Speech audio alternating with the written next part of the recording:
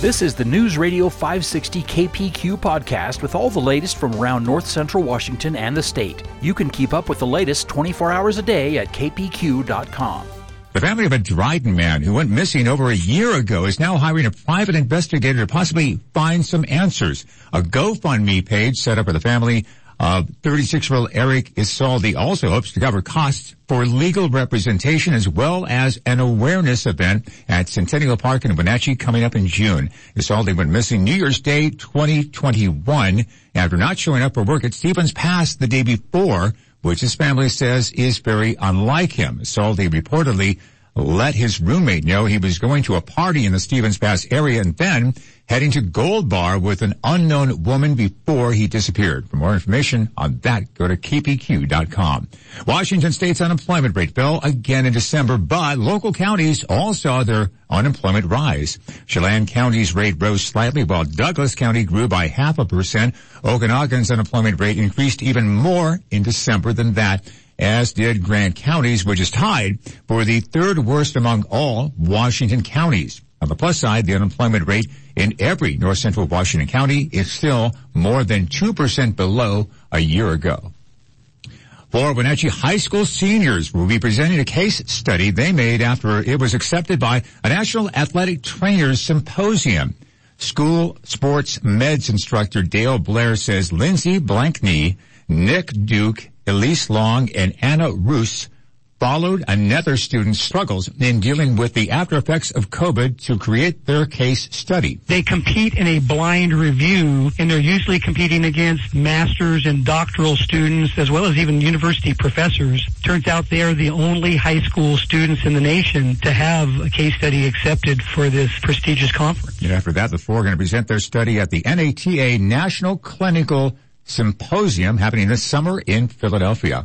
A bill related to healthcare staffing is floating in the state Senate and could alter care accessibility. Now, the bill includes limiting the number of patients assigned to a nurse. Chief Operating Officer for Central Washington Hospital, Tracy Kasnick, says if too many patients need critical care at the same time and there aren't enough nurses available, staff will have to choose between a fine or shipping patients to another hospital. For the emergency department, a registered nurse would take 3 non-critical patients or 1 critical patient. If we had a trauma, we're going to be forced to make a decision. Those fines, they range anywhere from $5,000 to $25,000. Community members can contact their local representatives on this legislation, including Senator Brad Hawkins here. The Moses Lake Police Department is searching for 2 suspects who robbed a Carl's Jr. on East Kittleson Road at gunpoint. This happening late Sunday night.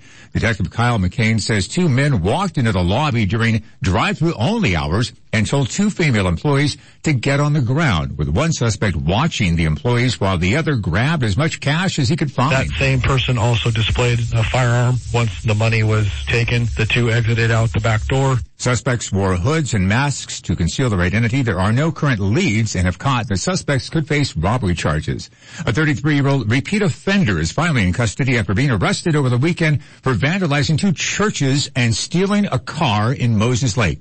KVU News partner I-501 reports Brian Massey was identified by Moses Lake Police after a security video allegedly showed him at one of the crime scenes. Massey was then discovered in a stolen car midday Saturday. He was booked into the Grant County Jail on numerous charges. Massey has reportedly been involved in 13 calls for police in just over a week, and he did have an outstanding warrant. However, he could not be previously booked into jail because of restrictions. A judge in Douglas County is set to hear an argument in a lawsuit against Washington State's new capital gains tax. That's coming up on Friday. Now, 2 lawsuits filed against the tax were combined into one last summer in the Douglas County Superior Court. The tax has not been collected yet, but would take 7% of sales of stocks and bonds totaling more than $250,000 a year. The Friday hearing comes as a bill has been introduced in the state legislature by 2 Democrats that would double this new tax. Thank you for listening to the News Radio 560 KPQ podcast. Don't forget to subscribe and, as always, keep up with the latest at our website, kpq.com. This podcast is a copyrighted production of Cherry Creek Media and News Radio 560 KPQ.